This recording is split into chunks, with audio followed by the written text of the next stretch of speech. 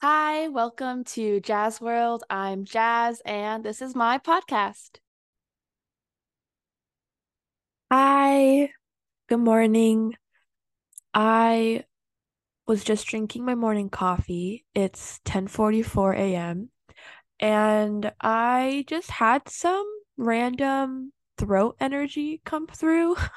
And that sounds kind of weird out loud, but I say it that way because sometimes I feel like my voice just turns off, and I don't want to speak.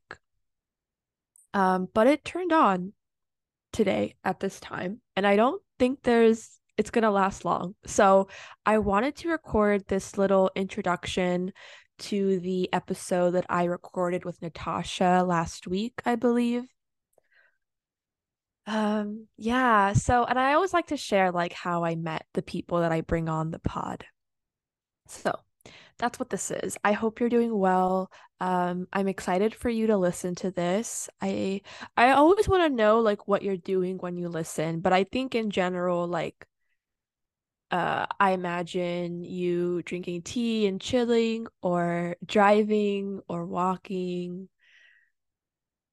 Yeah, so I met Natasha because I met her on Instagram.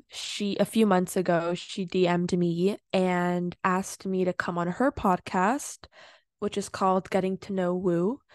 And we talked about human design. And I just felt so much resonance with her and her perspective and her approach to healing and integration work. And so we became friends right away. And she has been, not to age her,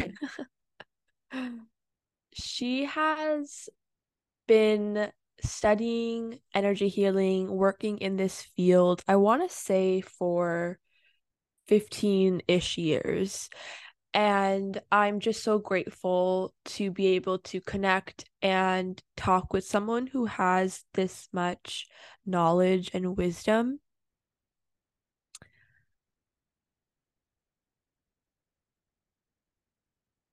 I can see a hummingbird chilling on a tree branch outside. And so that's really cool to be able to bring on an expert to share with you. And I think that this episode is for different types of people. If you're new to the inner child, to the concept of, or the practice of reparenting yourself, of energy, I think this is a great introduction for you. If you know about these topics, because I know they're talked about a lot online, but they maybe didn't connect well, or there's like a gap in your understanding and your like real life application, I think this episode is great for you. Natasha goes over like practical ways to like very clearly ways to um connect with your inner child, to know the signs that they are kind of lashing out. And so yeah, I hope because I know like when I first learned about the inner child through my therapist several years ago, like I rolled my eyes and I cringed, especially when, I was on the couch and there was this teddy bear on the couch and she was like, "Okay, imagine that is little you. Like what would you say?" That was so uncomfortable for me and it wasn't accessible to go from, just talking, strictly talk therapy to now doing this like embodied exercise. And so I appreciate that Natasha talks about the nervous system and the body and how we can like increase our capacity to hold the discomfort of the inner child communication that's very present in the beginning especially, and just like keep like including the body in the conversation. And so wherever you're at in your journey with doing this work, it's always helpful to have a guide in the beginning. This is something that I do with clients. I recommend working with Natasha or your therapist, introducing this to them, um, and just starting small And so we talk about some nervous system regulation stuff that you can do while you talk to your inner child. Um, I know for me, I usually am doing EFT tapping while I talk to my inner child, and that really like helps me to contain the big emotions that I feel. Um, and lately I've been trying bilateral stimulation, and there's many types to do this, but one that you can look up is called like butterfly tapping or the butterfly hug. So that's something else that I recommend. Okay. Very cool. Yay. So I always like I know I plan to in these introductions like share about my services and my work. And I feel a little like that's coming together. I'm kind of changing things up in my services. But I do recommend connecting with me on Instagram and signing up for my Substack. To I'm kind of treating that like a newsletter if you don't want to be checking Instagram. And just stay, I'd love to connect with you there and stay updated on what I have coming out. All right, I love you. I hope you like this episode. Let me know um, in the little, there's like a question that you can put what you thought about it, or just DM me on Instagram. I'd love to hear. Alrighty, bye.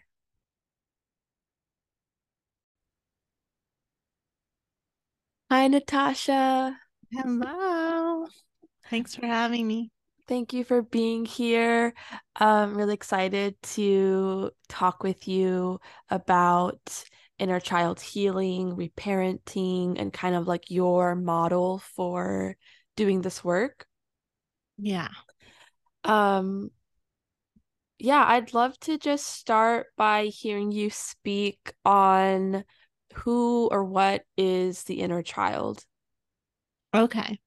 Yeah. So, um, I could talk about, well, so Carl Jung was the one who talked about it and discovered it, I guess. But the way that I look at it and the way that it really came to me was because, and I didn't make it up, but, as I just said. But but anyway, so I do energy healing, meaning I and energy reading, intuitive reading. So I look at it's kind of like if someone comes to me with an issue, it's sort of like it's therapeutic. So someone will come to me with an issue similar to therapy, how people talk, and I look at the energy of it. So I'm looking in sort of like looking at the chakras, looking at the energetic patterns, things like that. And when I started my practice, what I was noticing immediately was that uh, basically every single time the inner child was at the root of whatever problem was coming up. So I was trained in this energy work to look at the chakras, see the pictures that are associated. So let's say you're having an issue with a partner, then like you're upset that they're not giving you enough time, let's say. Then I would look and see, oh, okay, these are the pictures underneath it. They might be you well, basically, what I would see is that it was related to the inner child. So I would see childhood pictures. I would often not see, I could read the surface and see the actual relationship, but what was coming up was what was underneath it, which was, let's say, childhood feelings of not being seen, of being rejected, of not being heard, or a parent who rejected themselves and then the person had to like fight for being seen in the relationship, that kind of thing. So it just became very clear that, yes, they could talk to me about it. I could tell them what I was seeing, but what would be even better would be if then they could take from this session healing their inner child, like talking to that inner child part, loving that inner child part, feeling those feelings with compassion, all of those kinds of things. So that's how the inner child work came to me. I had to blow out a candle. All over the place. But I actually had been exposed to it before. In my early 20s, I went to this woman, Margaret Paul, who had written this book called Inner Bonding, and I did some inner child work with her. It did, so that was essentially basically what I was saying is like we did chair work, which is like having the feeling, whatever the feeling is, and then I'd sit in the chair and talk as the child, and then I'd come back to the other chair and be the parent, which is also, they do that in Gestalt therapy as well. But this is a long way of saying that what the inner child really is ultimately is the inner child's holding the trauma of the wounded inner child, I should say. We also have healed inner child, which is, our joy expression and creativity and nice stuff that enhances our lives positively. But the wounded inner child is essentially the moment that never got repair. And so that energy is stuck in the past. And when you are merged with an inner child part, you're looking at the world without realizing it from these kind of pastime energy. It's like you have pastime energy over your eyes and you feel like this is what's happening now. This is really how I feel now. But really, it's that you're in that place of that old trauma that didn't get resolved. And so you're wanting to have that repair from the people around you in the present. Does that make sense? Yeah. But really, it's coming from these pastime beliefs because you didn't get that feeling of like, oh no, actually you're safe, you're okay. This isn't true about you, or whatever the situation is. And so those like unattended moments that didn't get resolved will kind of come up in adult experiences and relationships. Yeah, they come up as triggers. So like if you're feeling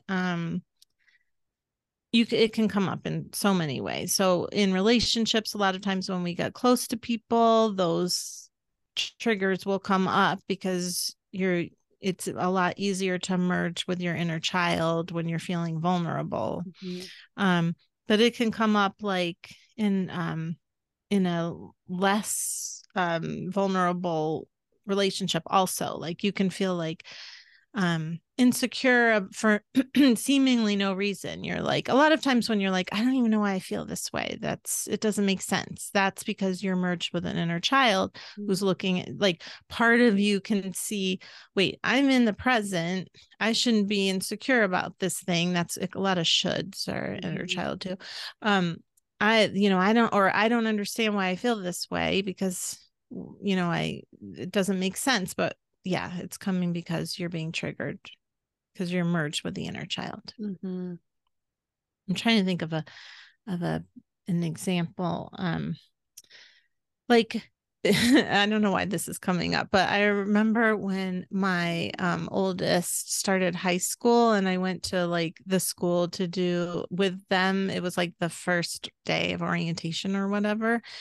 And I just got so triggered by these. It seemed like there was like a lot of clicks happening, and it just like brought me back to middle school when I would feel that way. And even though I was sort of aware, I was like, oh, I was having such a hard time coming back to like, okay, I'm not in middle school anymore. And my child like didn't even care about it. So it wasn't even bothering them, but it was bothering me. And so that's me kind of knowing, wait, I'm not in middle school, but I feel like I'm in middle school right now. Yeah. So that like hasn't been resolved stuff. What are some like signs that you've merged with them? Anytime where, so the easiest ways to know are when you're feeling really emotional, and you feel like it's taking over. That's a big sign that you're merged.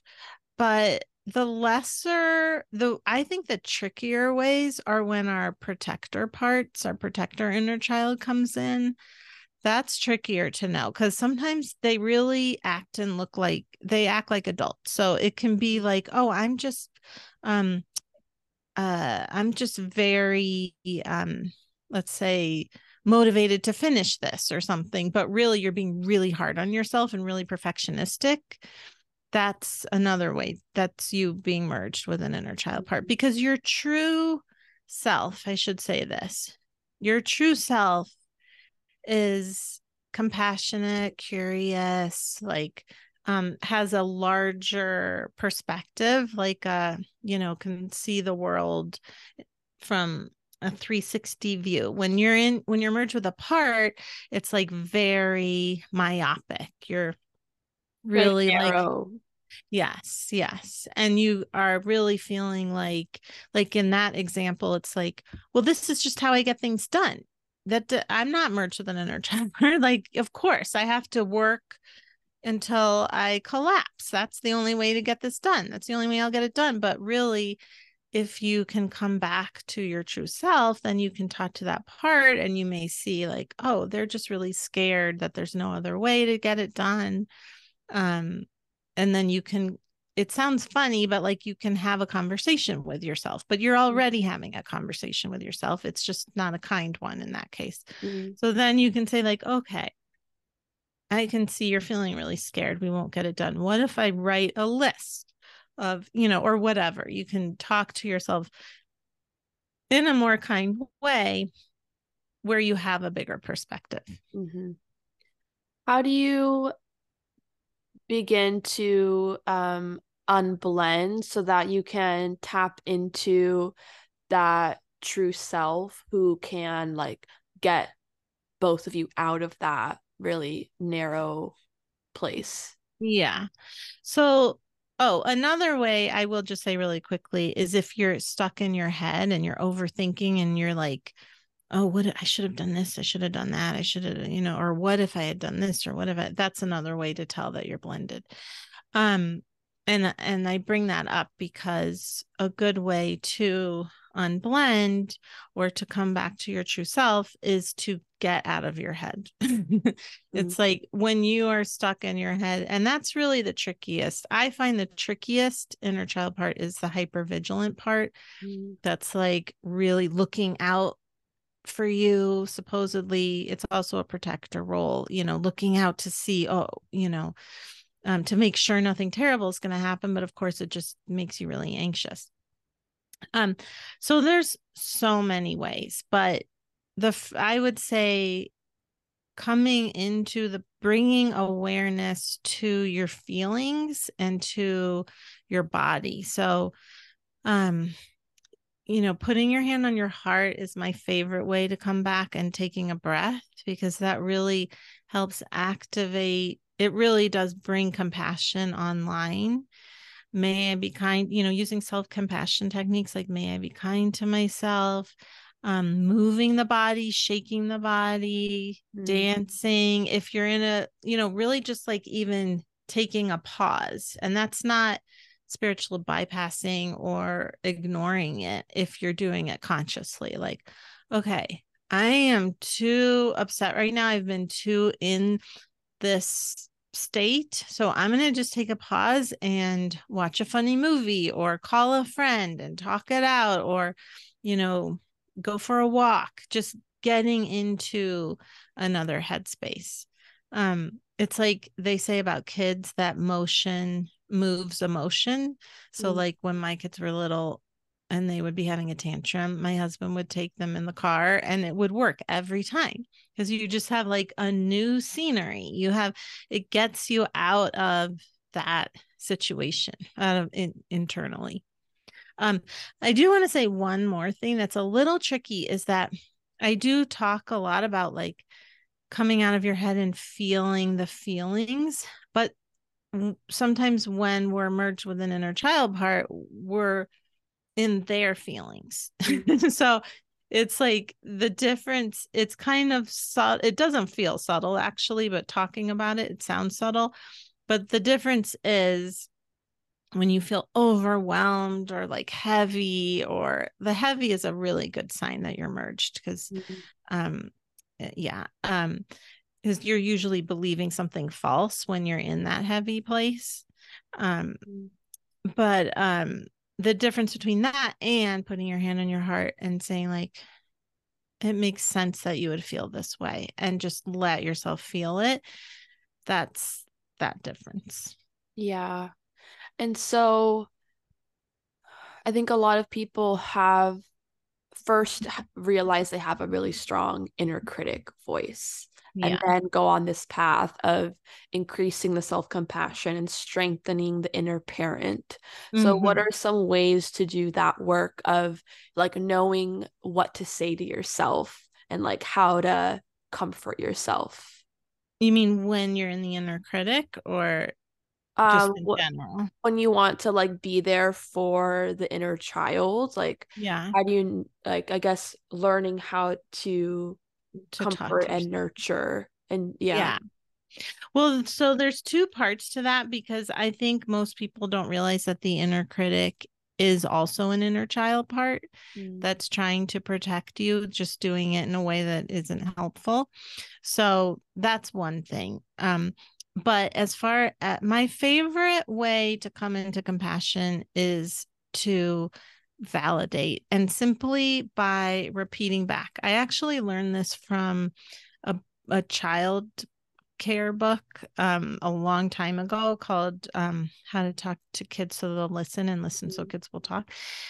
And it worked so well with my daughter. And it's really just reiterating back, saying back what they're feeling. So it's like, um, just to use actually my daughter as an example, let's say she was like hurt about how people were treating her. I would just say, you're really hurt right now. You're really sad.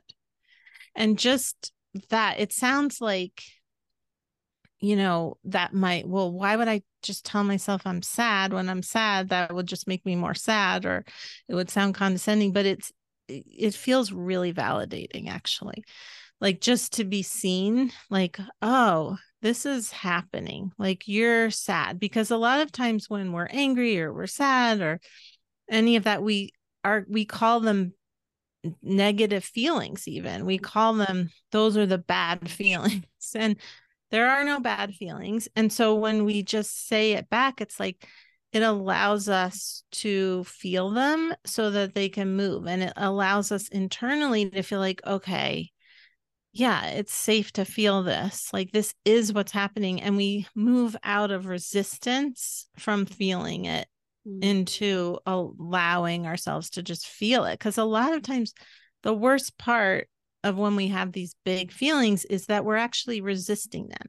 And when we resist them, we're actually amplifying them. So just because it just like, when you clutch onto something, like I always think of like on a roller coaster or something, if you resist it the whole time, you're closing your eyes, it's actually scarier than if you look around and you open your eyes. You can enjoy it, and it's actually fun with the scary. It's like that. Yeah. So that's my favorite way, is just to repeat it back, and then just be in a space of, can I have compassion for the fact that this is happening? Can I just validate that this experience is happening? If you're having a really hard time being kind to yourself, it can be hard to make that big leap to just like, okay, I love myself. I love myself. Like, it will feel false. So just even asking yourself, like, imagine picturing a little kid who's having that experience. Can you have compassion that they're having it? That's the best way in. And then if there's a critic, really starting to realize, like, having compassion for that critic, because they're doing that, they wouldn't be so riled up and angry if there wasn't something going on. So even asking that part of you, okay, you're really criticizing right now. You're really feeling critical. What's going on? What do you want me to know? Or what do you need? So the more you're having this internal just acceptance, like, okay, all of this is happening and what can I learn from it, or being curious what's going on, and the less you're identifying as these parts, Mm-hmm. the easier it is to be kind to yourself. Yeah. I find that even by just beginning that dialogue, it creates space between you and that part.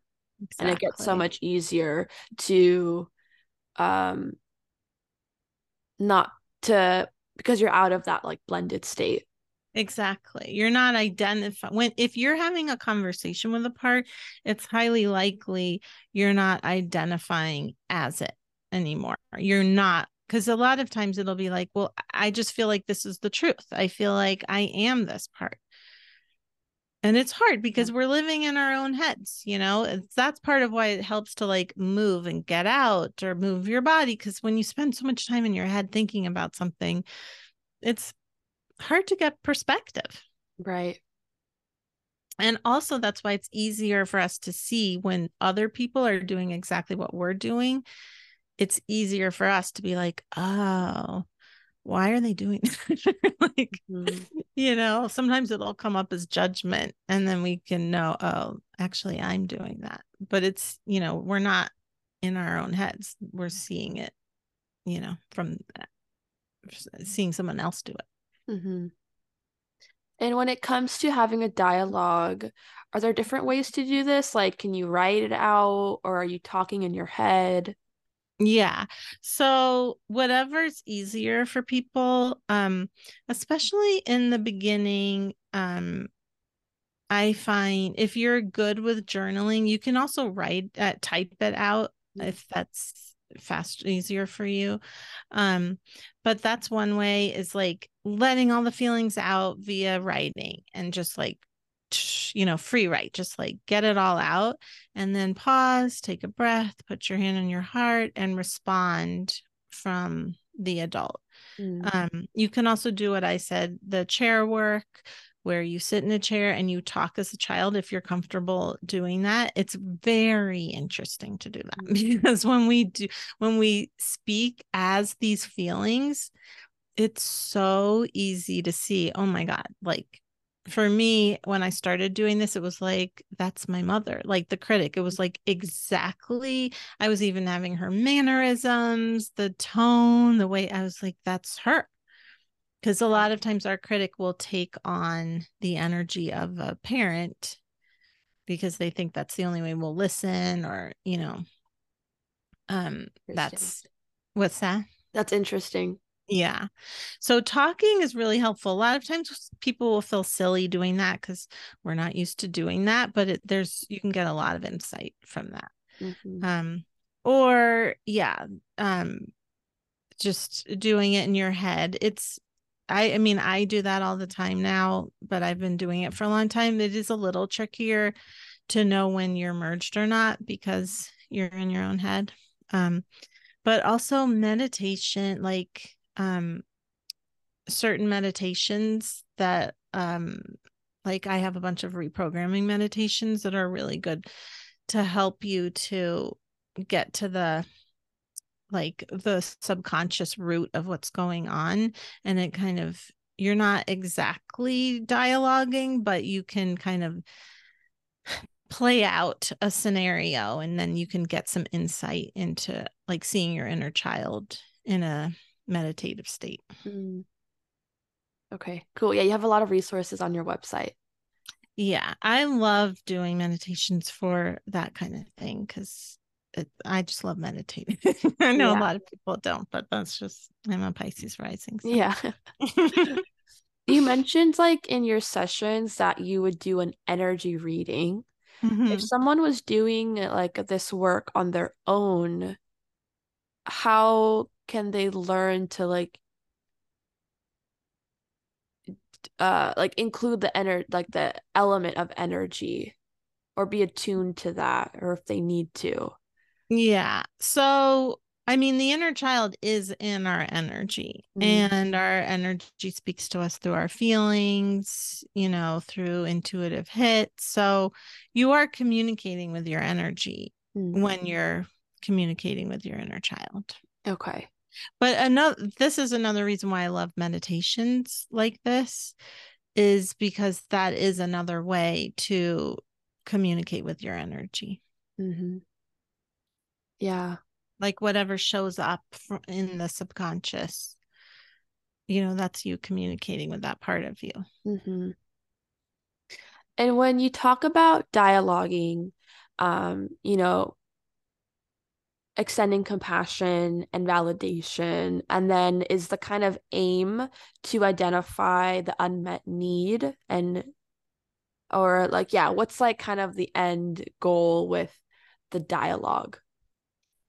It's funny to think of it that way. I mean, the end goal, I guess it depends on the situation. I mean, ultimately, we want, I guess, yes, the end goal would be to integrate this wounded inner child so that they no longer feel um really trapped in the past, like looking at the world through the past time lens, and that they feel connected and safe, and that there's an inner adult there. And um yeah, that's the end goal. So really it's like connection um is what you ultimately want.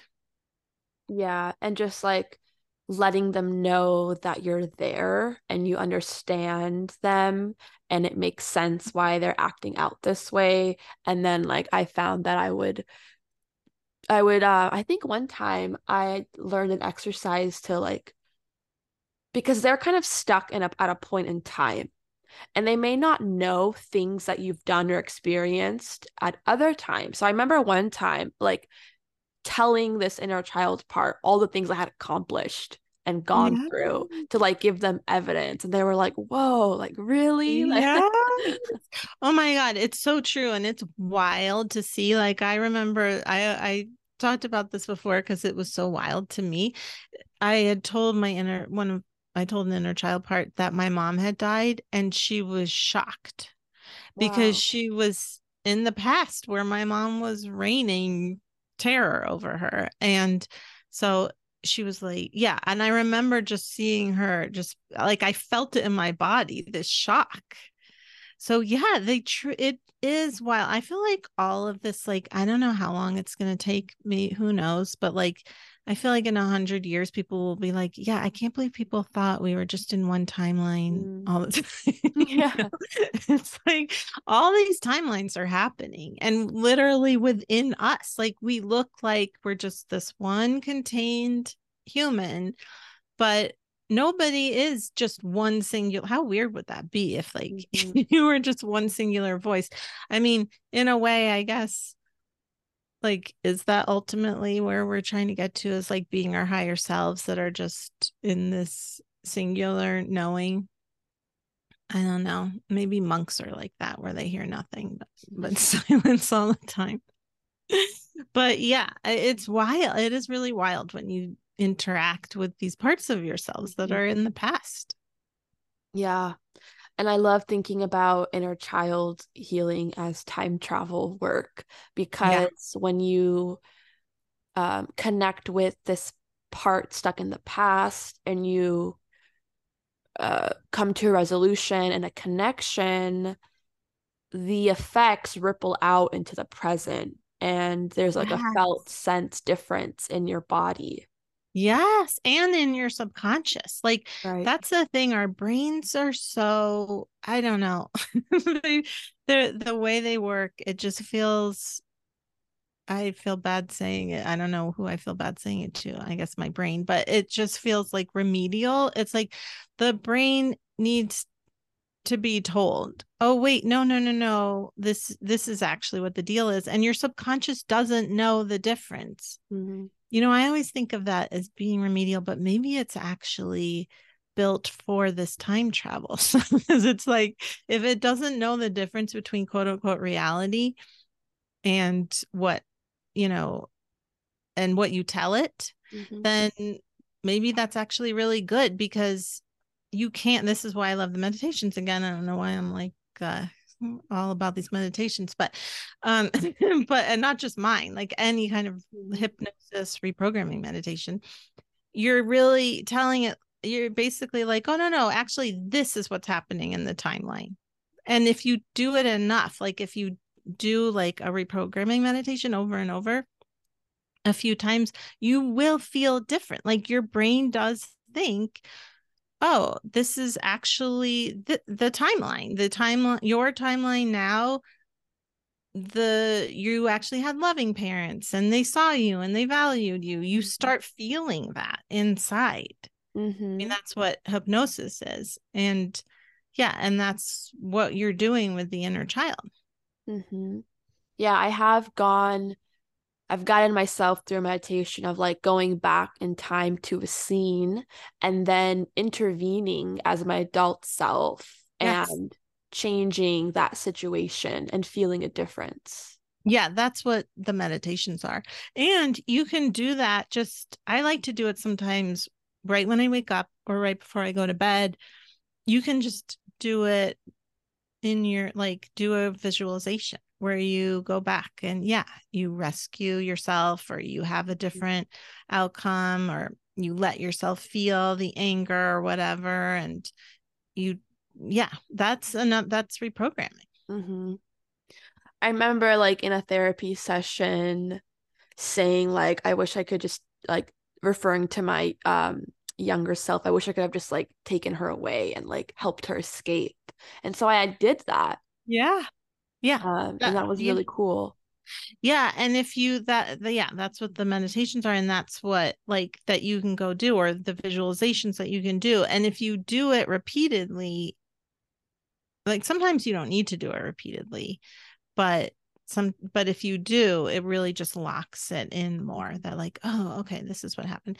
And not just like you now going back, but I mean, I know you and I both like P's work of timeline jumping. You can also have your future self come and talk to you now. And like, I will often just like when I wake up, imagine me and my higher self I will like just pick a timeline and then like pick an age, and then I'll go to that certain age and just like hang out with myself, give myself love. Like imagine like for some reason I always imagine the wallpaper, like putting in new wallpaper to like not that I had wallpaper always, but like just like make the wallpaper nice and fun. Maybe again, this is my Libra moon, but to like decorate the house and make it something cozy and nice and warm, and like just create this new experience.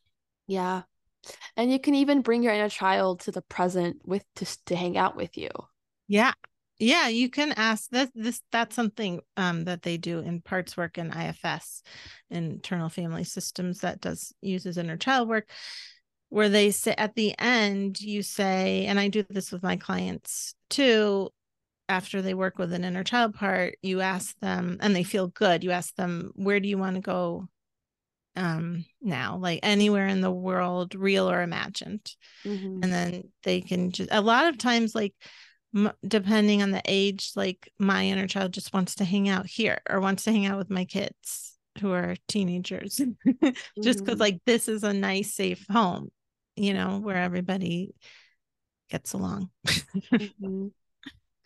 And to do this work, like to what extent do you, because I'm thinking about people who think like, oh, I have to know like the exact age and I have to have a clear memory of my past. Like, can you kind of speak to that? Yeah, that's the thing I love about it, is you don't have to do any of that, and you don't even have to have any memories.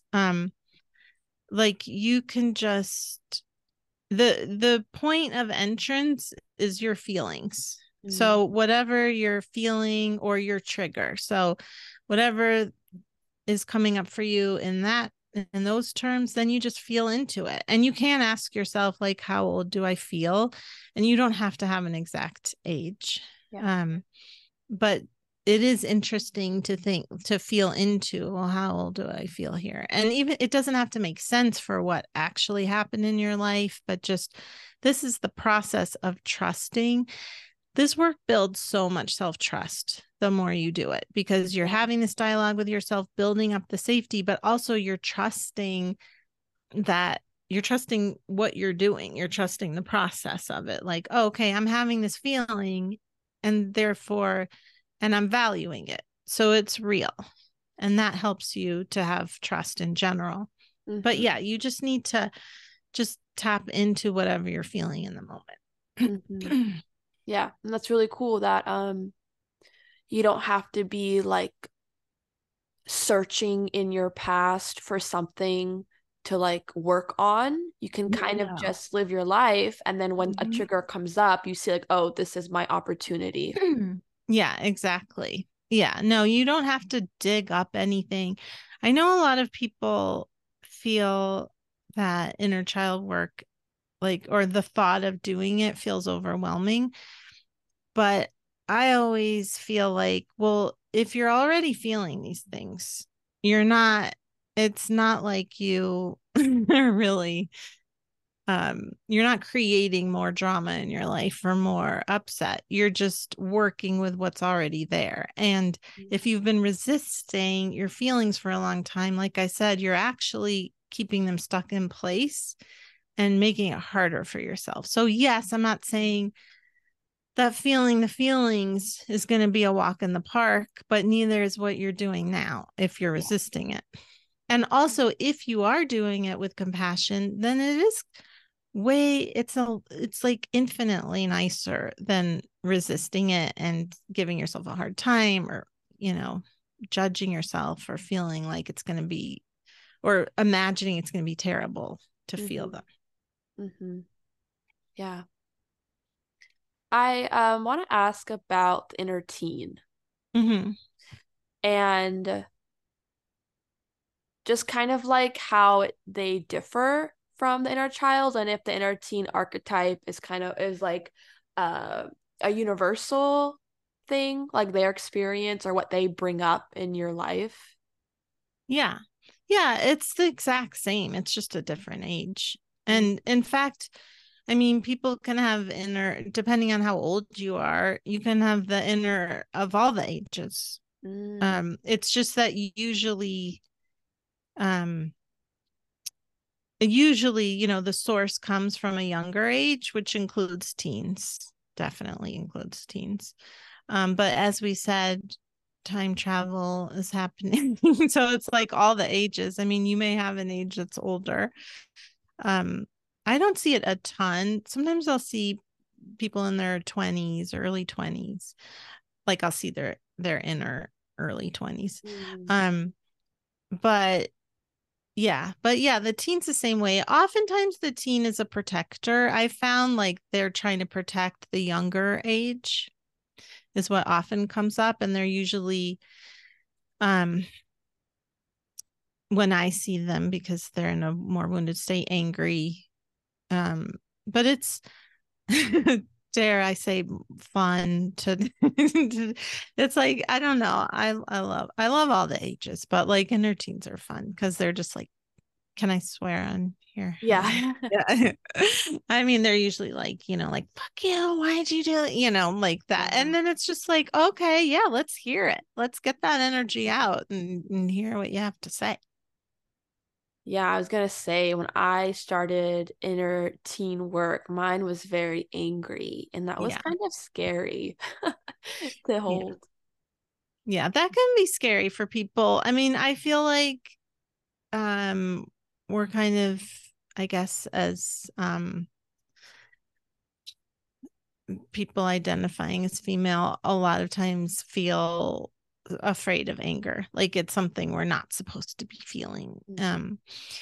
And it's like, well, what do I do with it, like, which I totally understand. It is like we're not used to expressing it, or not comfortable expressing it.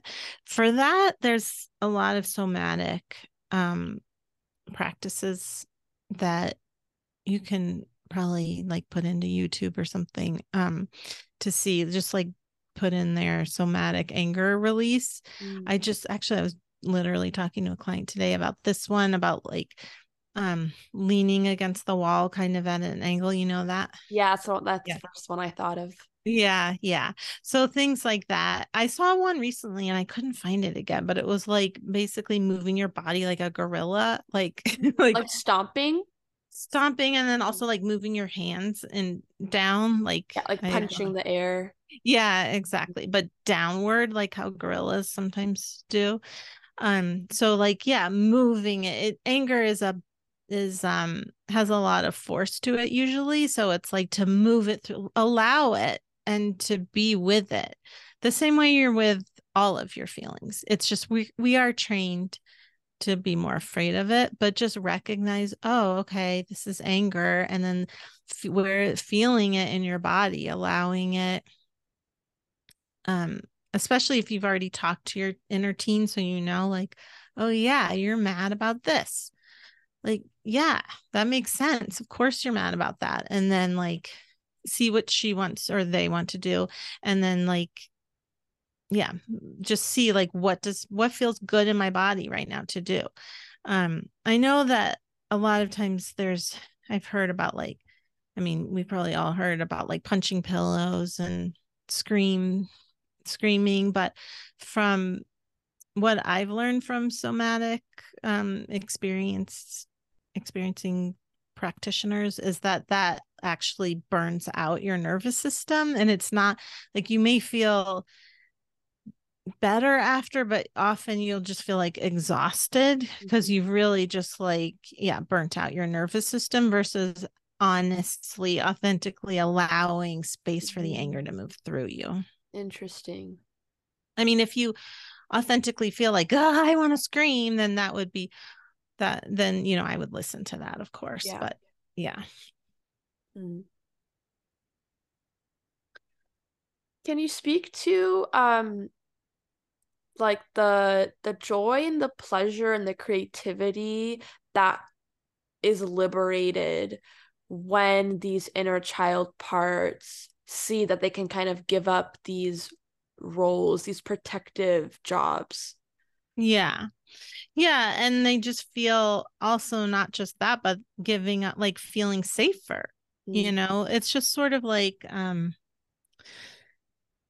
don't know if you've ever, when you felt upset and then you feel loved by somebody or something, they see you and then you can relax and like, then you want to like go do something fun or, like like do something that you would normally do for fun. It's the same thing. It's like once those parts relax, it's speaking in energy terms, the inner child lives in the second chakra most of the time.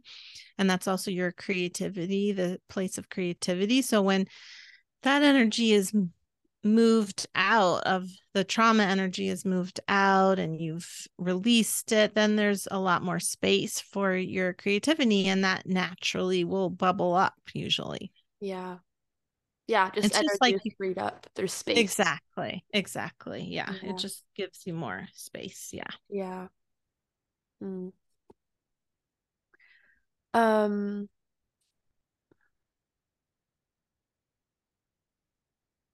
I don't know if I have more questions kind of about the topics we covered. Are you feeling like there's anything more to add or clarify about what we covered so far?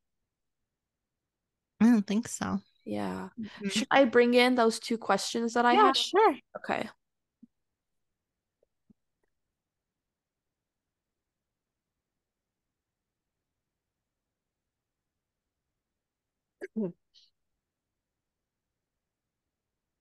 So we kind of touched on this, but I'll see if there's anything else to add. How to Mhm. heal slash tend to your inner child when you don't remember or know much about your childhood. Yeah. Yeah, I think we talked about that. Yeah. So It's just just kind of using your like emotions as an entryway.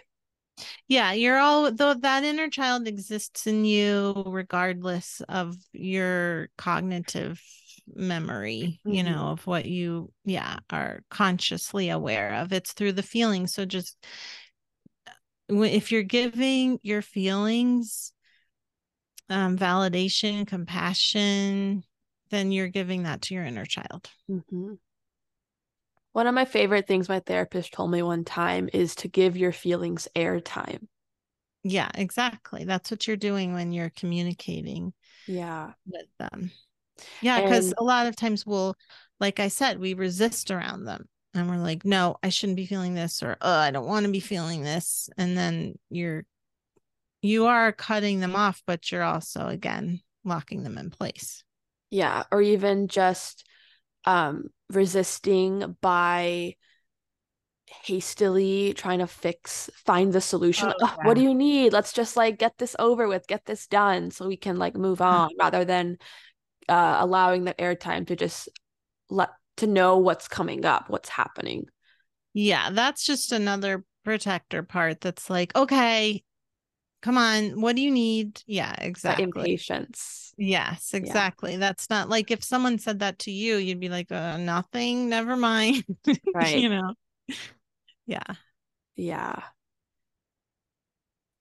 That's reminding me of like when I've had parts that when I have a part come up, I like to ask myself, how do I feel towards them? Because Yeah. then I see if I have annoyance or frustration at them, they don't want to open up. And so I try to resolve that first to then let them feel safe enough to come forward and share their perspective. I mean, that's so insightful because that's the first thing that I do. And also, they talk about that in IFS as well. It's like, that's my first question when I'm working with people with their inner child parts is how do you feel towards them? Because if, exactly, like if that part is annoyed and you're annoyed, that means you're blended with them. Or if that part's sad and you're annoyed, then the inner critic is online more than the inner adult. So if you're doing this through imagining and your eyes are closed and you're talking to that part, you can imagine them stepping back further. Mm. And if that doesn't work, you can imagine putting them in a little bubble of light, seeing if that helps. And if that doesn't work, then talk to the part that's really annoyed. Mm-hmm. Yeah. Yeah, I'm glad you brought that up because, yeah, that's probably the most important thing because when people start to talk to their inner child parts, they're often blended with them right away. That's just Yeah. how it is. And so, yeah, that's the first key. I should have said Mhm. that. So our other question is tips for getting back into dating after narcissistic abuse. Hmm. I know we didn't talk about narcissism much, but you do have a chapter of it in your Oh, book. yeah. Yes. I'm well versed in narcissist abuse. Did Yeah. she mean, well, it's okay. I can just answer it, but was that the end of the question? That was the question. Yeah, how to You get can answer it into how you dating. like. Yeah. Um, I mean, there's so many facets to this, but I would just say the first part is really making like just maybe overcorrecting by coming back to self as much as possible in terms of like asking yourself, how am I feeling? How am I feeling? Because a lot of times with narcissist abuse, there's gaslighting where your knowing has been overridden. And and so that's a lot of the recovery is being confused about what's your knowing and what's theirs, or what's your energy and what's theirs. So I would say just really everything we've talked about today, coming back to self with compassion and checking in. And I would even just in energy terms, um, if this makes sense to you, call your energy back to you. Have a sense of how do I feel right now? If you're aware of your energy at all, get a check of that first. And if you're not, even just coming into it from your feelings, okay, what's my baseline feeling right now? How do I feel? What do I need? And then when you are meeting someone new, just being really aware of your boundaries, like I'm kind of like trying not to talk about this in energy terms in case people aren't aware of it, I but think the people in my circle are okay. gonna get it. Yeah. Okay. So like really your aura, the thing that changed my life actually the first step in my healing, I mean, I had done some inner child work, like I said before, but was becoming aware of my energy versus other people. That helped me heal so much from my narcissistic abuse from my mother, because it helped me to know, like, oh, I'm starting to sense that I'm going into their energy, or I'm like even leaning forward into their energy, and I'd call my energy back. I would feel my aura around me, or just have the intention of imagining my aura 18 inches all around me. And this is good even if you're just like, not just in your regular relationships. This doesn't even have to apply to narcissistic abuse. It's having an awareness of your energy is so important. So you can imagine, I just literally also just told this to a client. You can imagine a fence around your aura. So like that you have a little boundary, and it's not like a keep out fence. It's just, no, my energy stays here. Your energy stays there. And then when you're done being around people, you can explode the fence and let their energy go back to them. Your energy come back to you. And it's not like a violent thing. It's just, keeping it's energetic hygiene. Mm-hmm. So energetic hygiene is super important with narcissistic abuse. Just like really being clear, like, oh, if they're trying to tell me something, like they're trying to spin something to make it seem like their reality is right over mine, I can just tune in. How does my energy feel right now? Yeah. And if it feels like drained, or it feels like you're merging with them, or like it's getting tight, then just take a breath and notice, like, okay, well, that's information. Like, that doesn't feel good. That, you can come back to your inner knowing. Mm-hmm. And aside from energy and inner child, and also, well, I will say this, asking your inner child, how do you feel around this person? Like after you're done, from the date and you're home, how do you feel right now? Like really checking. That's what I meant by overcorrecting. Like, but I don't really mean that. just there's no way to overcorrect being in touch with yourself. So, um, just asking yourself, okay, this is how I felt before. How do I feel now? Do I feel excited, or does my inner child feel like unsafe with this person or doesn't like them? And really validate that. That's important. Like, okay, I'm not going to dismiss that. Because being with a narcissist, there's a lot of dismissing that goes on oftentimes internally, which is your responsibility, but it's very challenging when you're around a narcissistic person. It's very easy to do. Mm-hmm. And then the final thing is just, it sounds like you probably are educated, but I would just look into what are things that people with NPD tend to do. Mm-hmm. So I'll just say quickly, I saw this TikTok the other day. This guy who had NPD, narcissistic personality disorder, was answering questions. He's like, I have NPD, ask me anything, kind of thing. And it was so interesting because he was owning all these things. It was kind of wild. And that's the tricky thing. Sometimes you'll think, well, they can't be a narcissist or they can't have narcissism because they're owning this stuff. And it's not true. Yeah. So yeah, one of the things he was saying was that people are either bad or good to him. Like they're either completely amazing or they're terrible.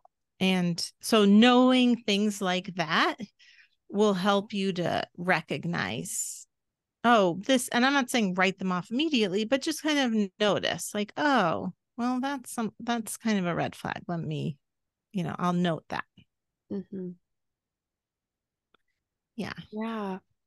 I think like the big thing that you said is like with healing from that abuse and the gaslighting is trusting your own reality, Yes. trusting your 100%. own emotions that come up. Because I know I've struggled with that a lot of like, is Yeah. this like, I know I'm feeling this way, but like, what if I'm lying to myself? Or like, what if just like, yeah, not trusting what's happening inside. That's the biggest thing. That was definitely the biggest way that I started to heal from narcissist abuse, was to um yeah, to really validate my experience. Yeah. Um that like whatever I feel, it doesn't mean it's right or definitely the thing that's happening, but it's valid. Like, even if, let's say, I hurt my husband's feelings, but I don't mean to, and he's like, my feelings are hurt. If I were to be like, well, that's stupid, I didn't mean to do that, Mm-hmm. then that's like, or like, no, they're not. Why would your feeling? That's not right. Like, he's still allowed I would never say that, by the way. He's allowed to have his feelings hurt, even if I didn't mean to do that. It doesn't make his feelings wrong. Now, it also doesn't mean that I did something terrible, but it just means that his feelings are right and he's allowed to have them. Mm-hmm. Yeah. So your feelings are always valid, regardless of what's happening. Mm-hmm. Yeah. And I really appreciate you have a lot of good educational information in your book about what gaslighting looks like, and you make it very clear to help people see if they like recognize anything, or even in their own healing journey of like, yeah, this was my experience and now I'm moving into this. And just really great like meditations and exercises. And so I really recommend your book. And I love, Oh, thank you. it's really unique to have like the energy model and the self-compassion element. It feels very like resonant with, I feel like in my journey, I came to all these different modalities and saw how they worked together. And it was really cool to meet you and see that you were using them as well. Yeah. Yeah. Yeah. Yeah. I feel like it all really goes together really well. Mm-hmm. I do just want to say also about gaslighting, especially if you come from narcissism, or even if you have, been in a relationship, that gaslighting yourself is also a thing. And that's what you were describing when you're like, oh, I shouldn't be feeling this, or maybe I don't feel this, or that's you gaslighting yourself. Mm-hmm. Yeah, I That's just wanted huge. to say that. Yeah. Yeah. Cool. Do you want to kind of shout out ways to work with you? I know your website has a great resource library, and you have a course on grounding that looks really good. Is there anything else that you want to shout out? Yeah, I actually don't know if I don't know. I think that's not going to be available, the Mm, grounding course, just because whoops. it has people in it, and Mm, I'm so yeah. But I'll probably offer that again. It was a really I loved teaching that class.